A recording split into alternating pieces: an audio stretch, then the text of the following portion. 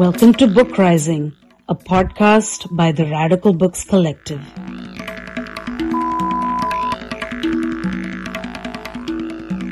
Thanks everyone for tuning back in to Bookrising.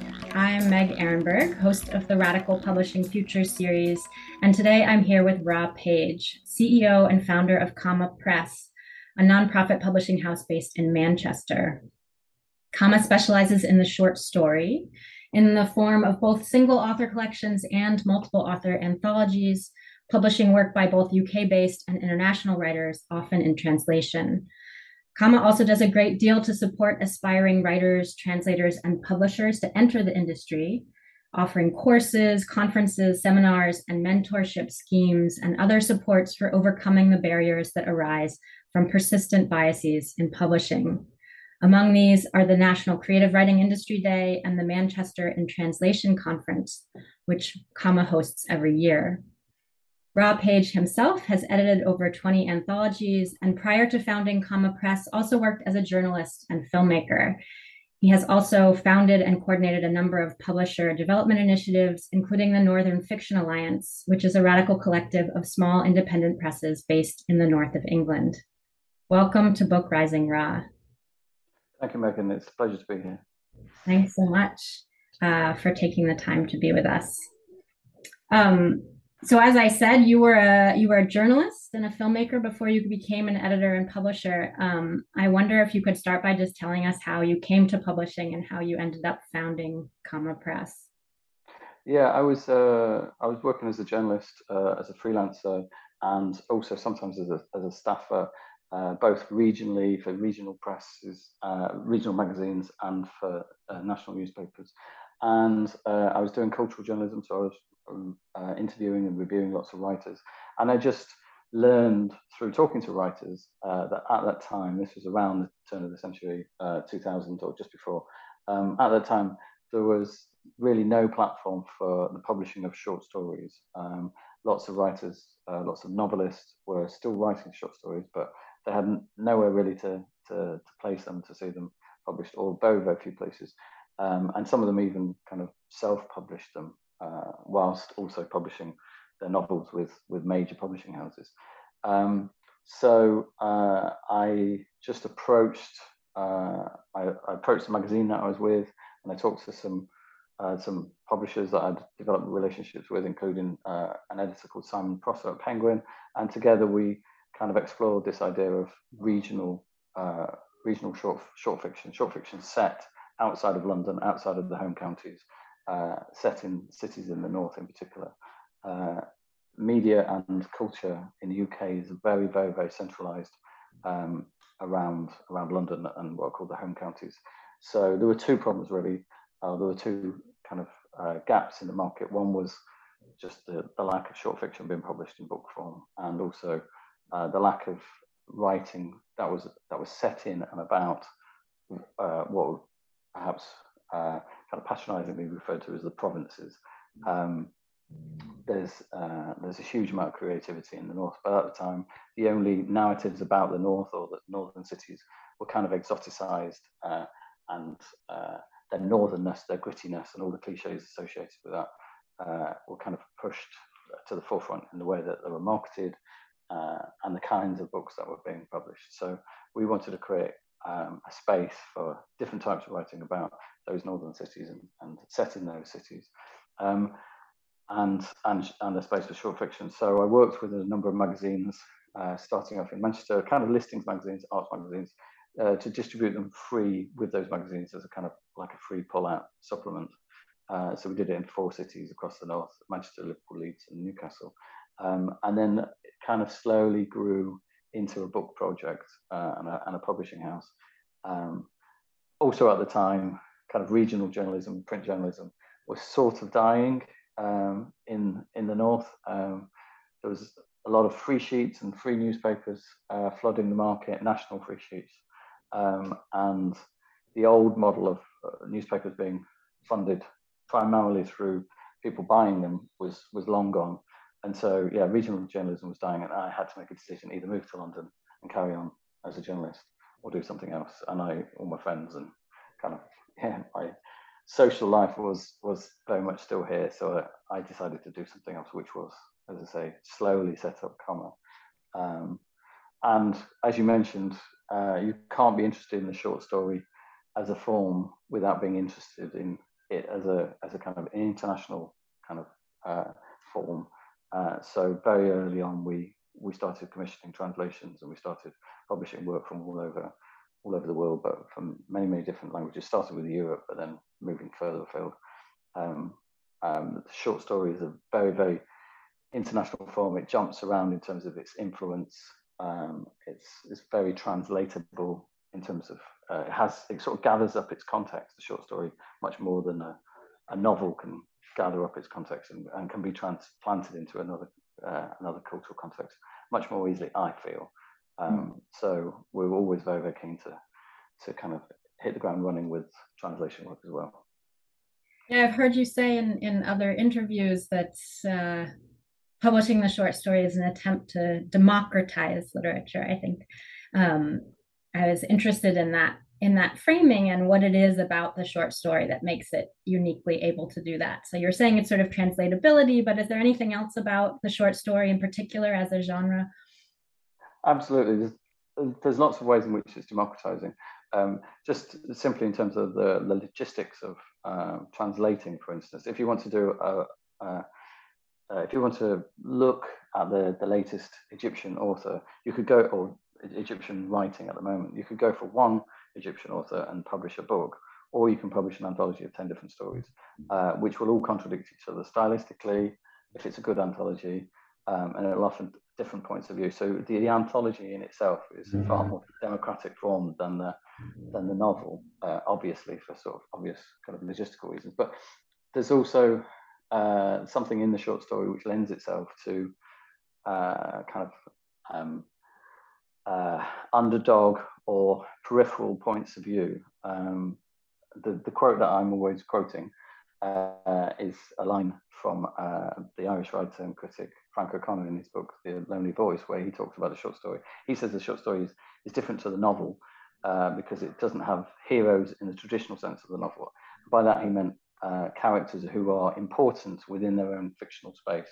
So people that other people look up to, people that are successful or find success, people that eventually win power and influence and things like this, and are critical players in that fictional universe. The short story, according to Frank O'Connor, doesn't foreground those kinds of characters. It foregrounds what he calls submerged population groups, by which he meant underdogs, people on the peripheries, people without stake in society, people who are disenfranchised, etc., etc. So, if, for instance, you want to publish kind of the voices of refugees or the voices of people, grassroots activism, if you want to focus on topics like that, the short story is much more capable of doing that, because it's automatically saying I'm not really interested in the great leaders of the past or historical figures or successful figures. We all know you can do that version of those stories. You can talk about Steve Jobs being a successful migrant or whatever, but you can also just talk about ordinary people, and the short story gives you that permission to talk about ordinary people whose importance or position or status in their world isn't something that's required for our attention. So interesting.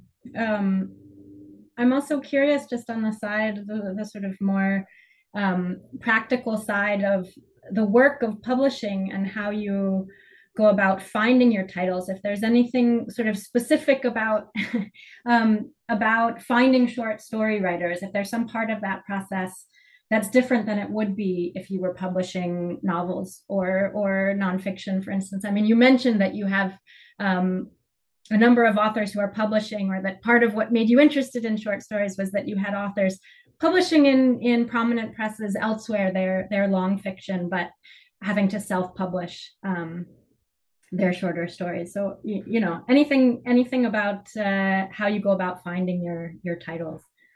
Yeah, I think most editors will give you the same answer, and it's really, really unhelpful, but it's a really easy answer, which is they're looking for something they've not seen before. I mean, that's Yeah. really, really difficult. It's defining it in the negative, and it's not very helpful thing to hear if you're a writer. But they just, we're all looking for something different.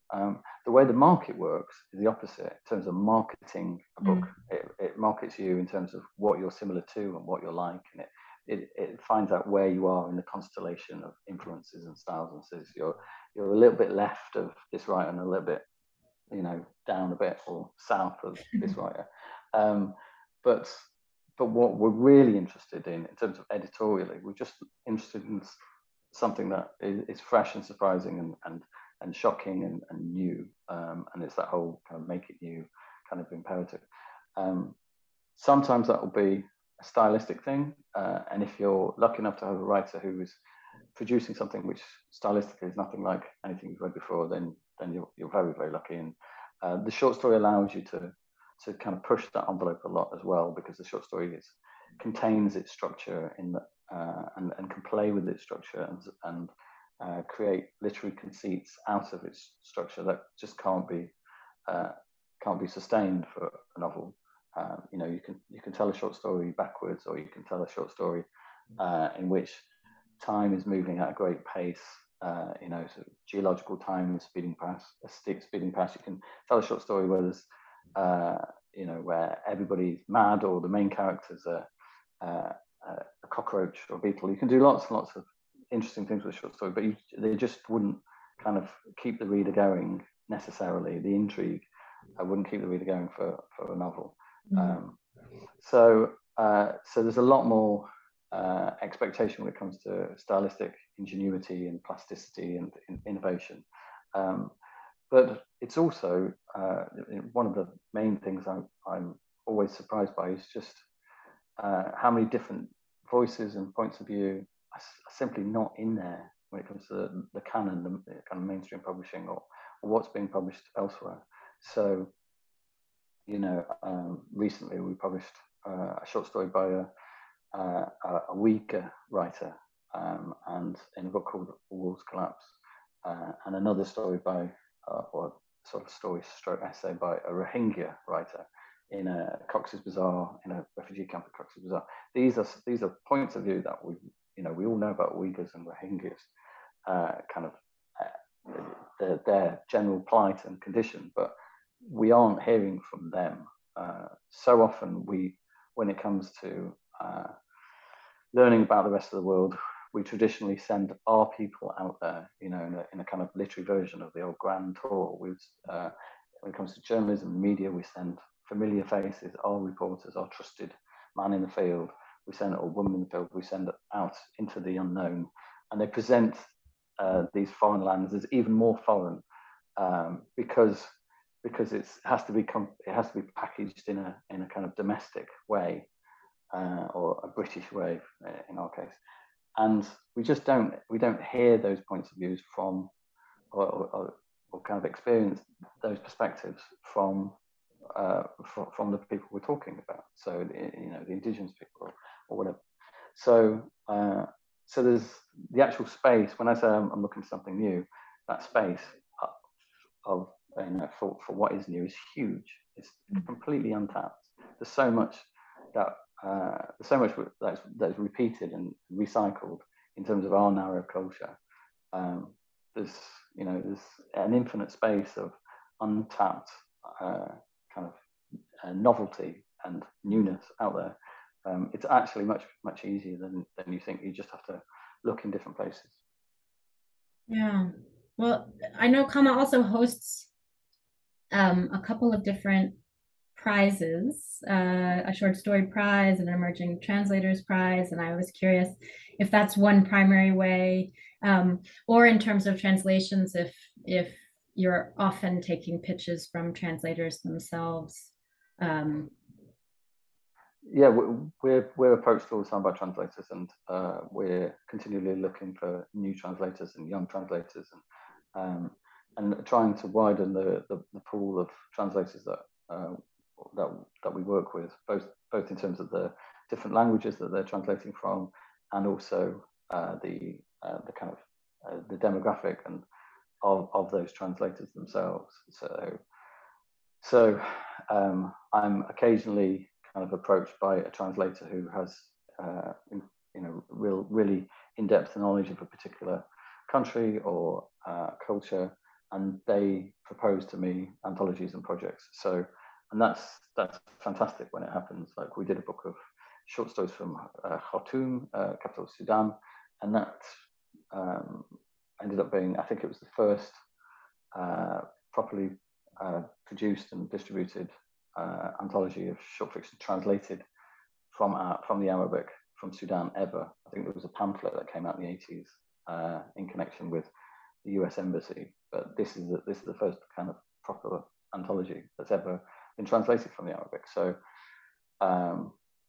so that came about through two translators approaching me and giving me like an amazing introduction to Sudanese writing and proposing all different stories and writers and just a conversation between them, and it was is an amazing experience. So we're always looking for new translators. We're also trying to broaden the non-European kind of work that's being translated in the UK. In the UK, we're famously a little bit reluctant when it comes to reading work in translation. Many years ago, the much bandied around figure was that British bookshops only have 3% of their work in translation. Whilst if you go into a French bookshop or a German bookshop, it's more like 60, 70, 80%. I think we've got a little bit better since then, but it's still very, very small. So we don't read much in translation. And that which we do is often European writers and European languages. So there's a huge amount of work to be done there. So this year we're publishing a Hindi writer, Dalit Hindi writer, and we're publishing Kurdish science fiction. So yeah, there's lots of other languages out there and lots of opportunities really for breaking new ground and for giving a platform to writers that are not represented and languages that are not represented. Yeah, I mean, I think we can probably give you a run for the money in the US in terms of publishing translations as well. I mean, it's that sort of persistent monolingualism and yeah, I mean, provincialism really, I think, is a problem in our industry as well. Could you give us a sense of what, I mean, do you have a sense of who Comma Press's readers are? How would you characterize your readership? It's a variety of different, but sometimes overlapping segments. It's really tricky because the short story allows you to do so many different things, and that's the fun of it. So we have a horror genre kind of project or series. We have a historical fiction series. We have a science fiction series, lots and lots of literary fiction, lots of kind of international translation work, obviously, and they all have different audience groups. And we just recently re-released a classic text from 1949 by a British science fiction writer and horror writer called Nigel Neal. This book that was out of print for many years, and that audience is a very avid, loyal, passionate audience, and you might not think it has crossover with other parts of what we do, but there is lots of crossover. A couple of years ago, we started a series of commissioning science fiction from countries and cultures that are maybe not associated with science fiction, particularly. So that started with Iraq, a book called Iraq Plus 100, and Palestine, and Kurdistan and Egypt are next. And when we brought those out, they were incredibly popular from all different types of audiences. So science fiction audience readers that had never thought about, the idea of Palestinian science fiction or Iraqi science fiction. Also, people who were interested in those regions and those writers from those areas generally loved it. And so it was like a Venn diagram of lots of people with kind of passionate interest in those particular or those 2 or 3 different kind of interest areas. So there isn't a specific audience that we're going for. obviously, our kind of radical history projects are kind of inevitably going to be going to appeal to readers on the left, readers that are sort of socially and politically engaged. But then there's also, we have a kind of science interfiction series and a psychotherapy / horror series, which again are very, very different. But at the core of it all is the love of the short stories. So that is really the alpha and the omega of what we do. It's the short story doing something different and pulling off a trick that other forms just couldn't dream of doing. Yeah. Have things changed for Comma at all in this age of digital publishing? I mean, I think you were founded in the early 2000s, is that right? Yeah, we started in the early 2000s, 2003, and we sort of founded officially in 2007, incorporated rather. Yeah, well, the digital revolution was slightly exaggerated. There was a point, I think, in 2012, 2013, where people were saying if the next Dan Brown book doesn't do well in hard copy, then the publishing industry is going to implode, hard copy publishing industry, and we're all just going to be reading ebooks and there'll be the book will die. So there was a lot of kind of hype and exaggeration around that.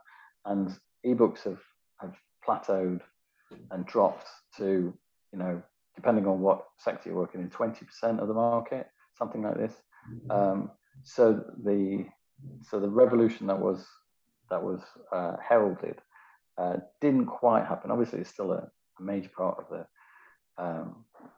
industry, but the physical book, paper book is still king, and people still love it and cherish it. I think the bigger differences are really the biggest changes have been over the last couple of years with the pandemic and the way in which people are engaging with literature and art generally, but especially literature and thought.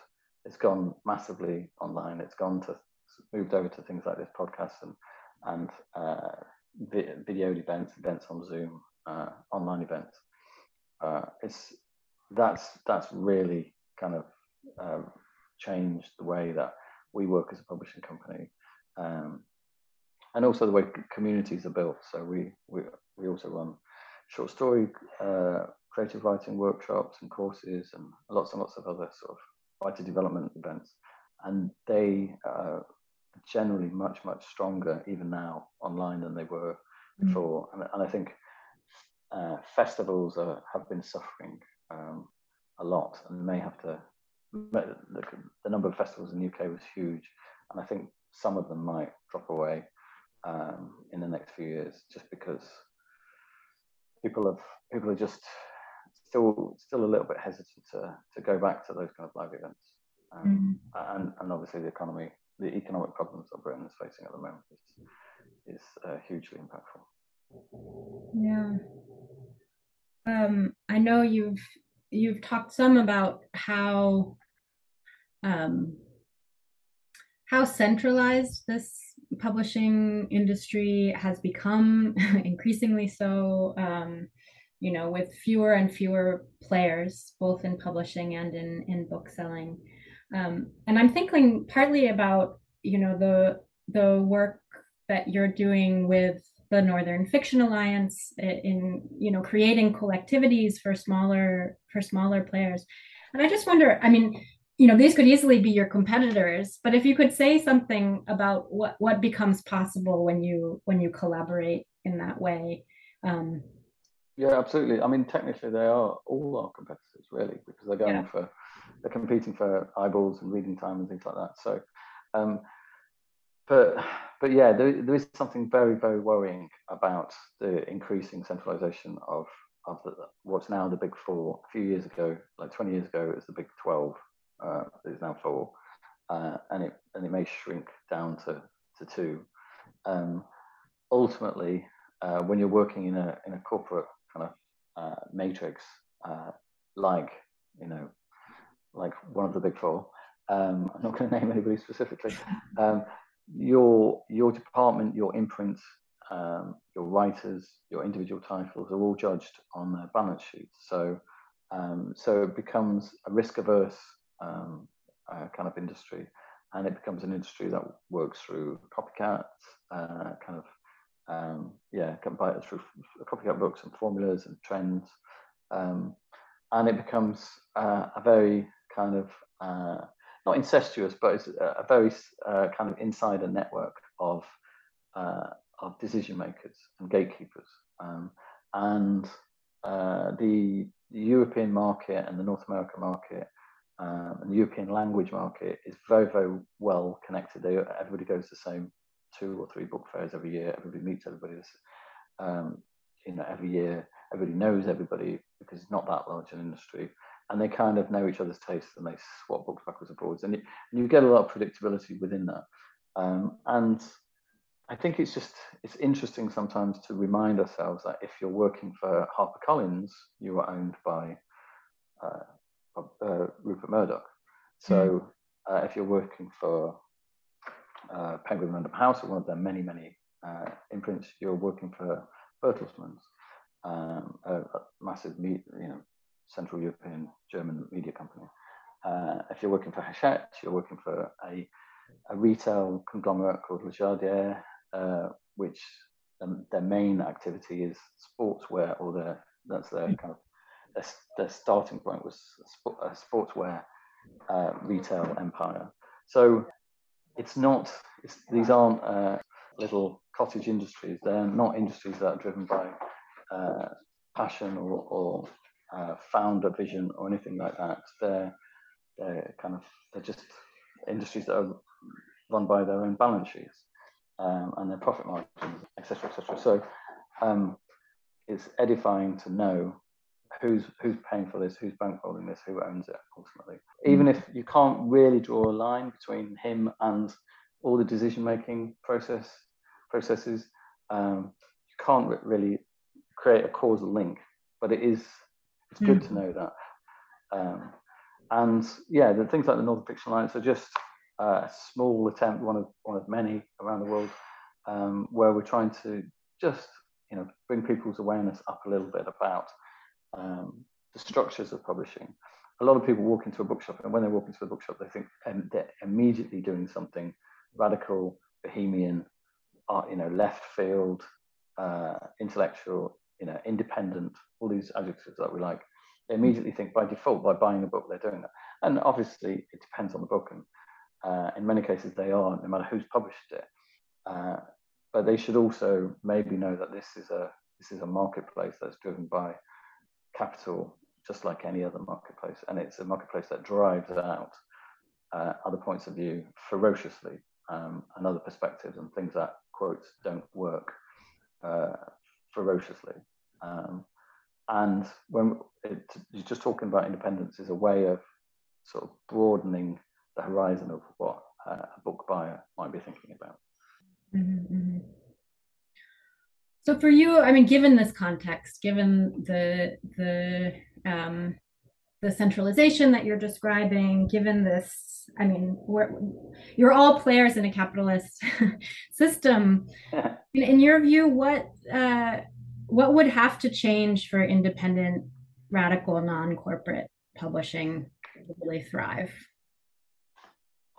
It's a really, really difficult question. I think there needs to be a breaking down of the way that publishing works at the moment. As I say, everybody decamps to London Book Fair and Frankfurt Book Fair and these major book fairs, and everybody talks about the same books and follows the same style formula, and they're all using kind of similar supply chains in terms of the processes of marketing books.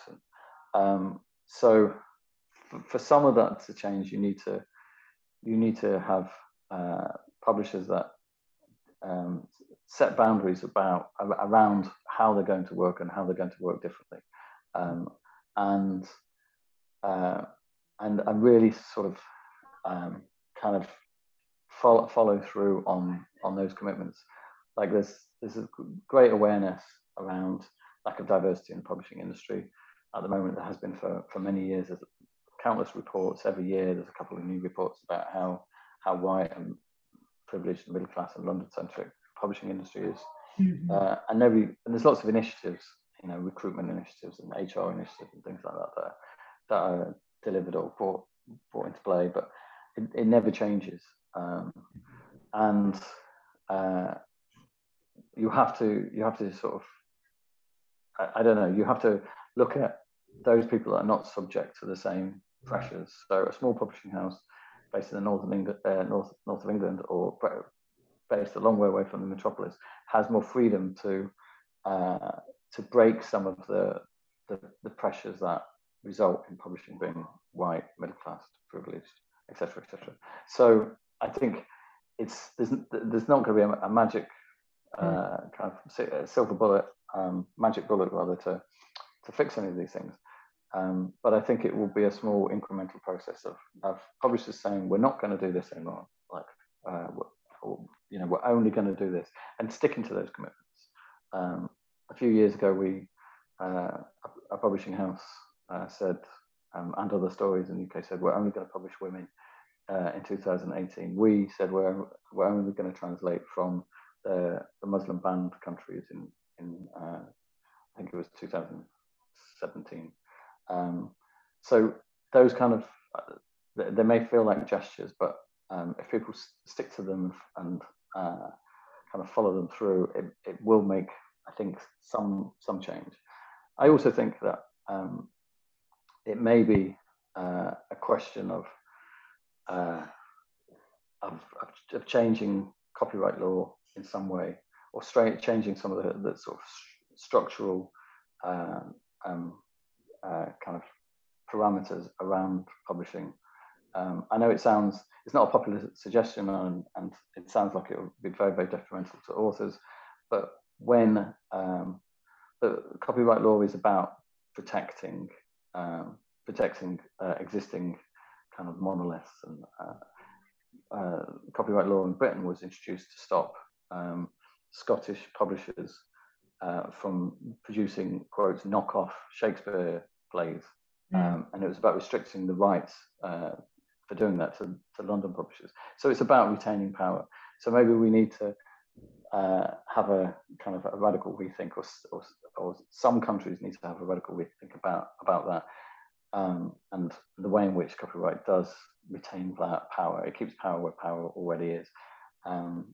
If you look at the film industry in France, they have an amazingly healthy, and they always have done, a film industry, and that's simply because cinemas have a quotient to meet. I think it's 30%. 30%. Oh, don't quote me on this. It might be slightly different, but I think it's 30% of the films they show have to be French language films. That immediately creates an industry, a very, very rich and prolific and enviable industry. If you look at the British industry, it's almost as if there's some law which says, we can only make films about quaint Englishness as seen through the eyes of American audiences, and they have to have a royal involved at some point, or a famous, or Churchill, or these established great figures. If you actually set limits on the market, if you impose requirements on the market in a top-down way, you can actually help difference to thrive, which is a slightly unpopular point of view. Yeah, that's interesting. Well, tell us what's up and coming at Comma Press. What should we be on the lookout for in terms of, what's going to blow our minds and be something we've never seen? Thanks. No pressure. Yeah, no, right. So we've got a series of books of science fiction from different parts of the world. So we've got Kurdish and Egyptian science fiction coming out later in this year and the new year, which is trying to fold the past into the future. So it's using the future and a future date to re-look at and re-examine examine something that's happened in the past in those countries. So the Egyptian one is particularly interesting because it's looking at the 2011 revolution in Tahrir Square and the 2013 coup, which kind of destroyed that revolution, and key events in that 2-year period, including things like the massacre of Rabaa Square, which are not known about, and if are not talked about, and if people did talk about them, we would all be horrified. So it's about using a different context to talk about through analogy or allegory rather, and metaphor, talking about to explore those historical moments. The Palestine Plus 100 book that I mentioned looked at the Nakba of 1948 and all the stories were set 100 years after that. And these books work in a similar way. We also have an anthology which will be followed by a whole series of superhero activist stories. So there's a book called the first book in the series is called The Cuckoo Cage. There's a tradition in British protest history, or kind of a folk tradition of certain political movements, grassroots movements, especially sort of pre-industrial movements, banding together under a specific pseudonym or a mythic character. So the Luddites, for instance, was an ongoing movement in the late 18th century, early 19th century against automation and the replacement of jobs with machines. And it conducted its business under this figurehead, who was often a large man for some reason that's not fully understood, dressed in a petticoat and a woman's bonnet. And there's a series of riots in Wales, in South Wales, in the late 1830s, early 1840s, called the Rebecca riots, where local men would dress up and in the middle of the night go out and smash up toll booths, but also enact a certain kind of to and fro, like a scripted performance. And there's lots of examples of these, and they're a little bit performative. They're kind of like a cross between cosplay, amdram, amateur dramatic theatre, and protest, and kind of rough music or chevalier, which is or skimmington, which is a kind of folk tradition in rural communities, dressing up a figure and kind of parading with that figure. It's a very strange tradition, and it's not really talked about or much known anymore. But it seems to have the dress up component of it seems to have some connection with or had some kind of similarities to the cosplay culture around superheroes. This adoption of these other identities, and often the character has kind of supernatural powers of some kind.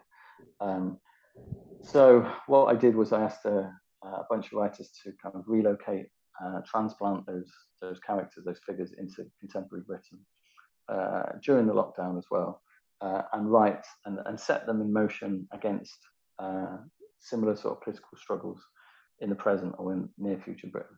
So, and give them superpowers as well. So it's kind of trying to radicalize the superhero. The superhero is like obviously a ubiquitous form at the moment in terms of cinema and our TV, but it's also a really, really conservative form. If you look at the kind of the archetypes of the superhero canon, they're all about either protecting justice, truth, justice in the American way, and they're kind of a police, like a policeman, but with superpowers. Or they're worse, they're sort of vigilantes who don't believe in the power of the state to solve problems, like Batman. So they're kind of conservative, perhaps even right-wing entities in terms of their role within society. They don't challenge social injustice. They challenge injustice according to very, very narrow sort of definitions, like petty criminality, theft, and things like that, and obvious kind of criminality. So this project explores the idea of resistance movements and how that can interface with superhero kind of culture. And it's something that we've delivered the first book, and I'm commissioning a second book, and I'm also looking at an international kind of edition of that book, looking at stateless peoples in particular. So I've commissioned writers from Western Sahara, Tamil writer, Palestinian, Kurdish, etc. Writers from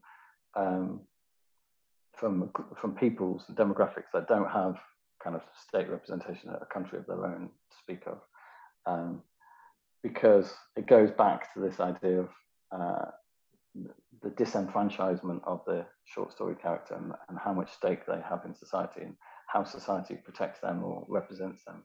In the case of many of these people, not at all.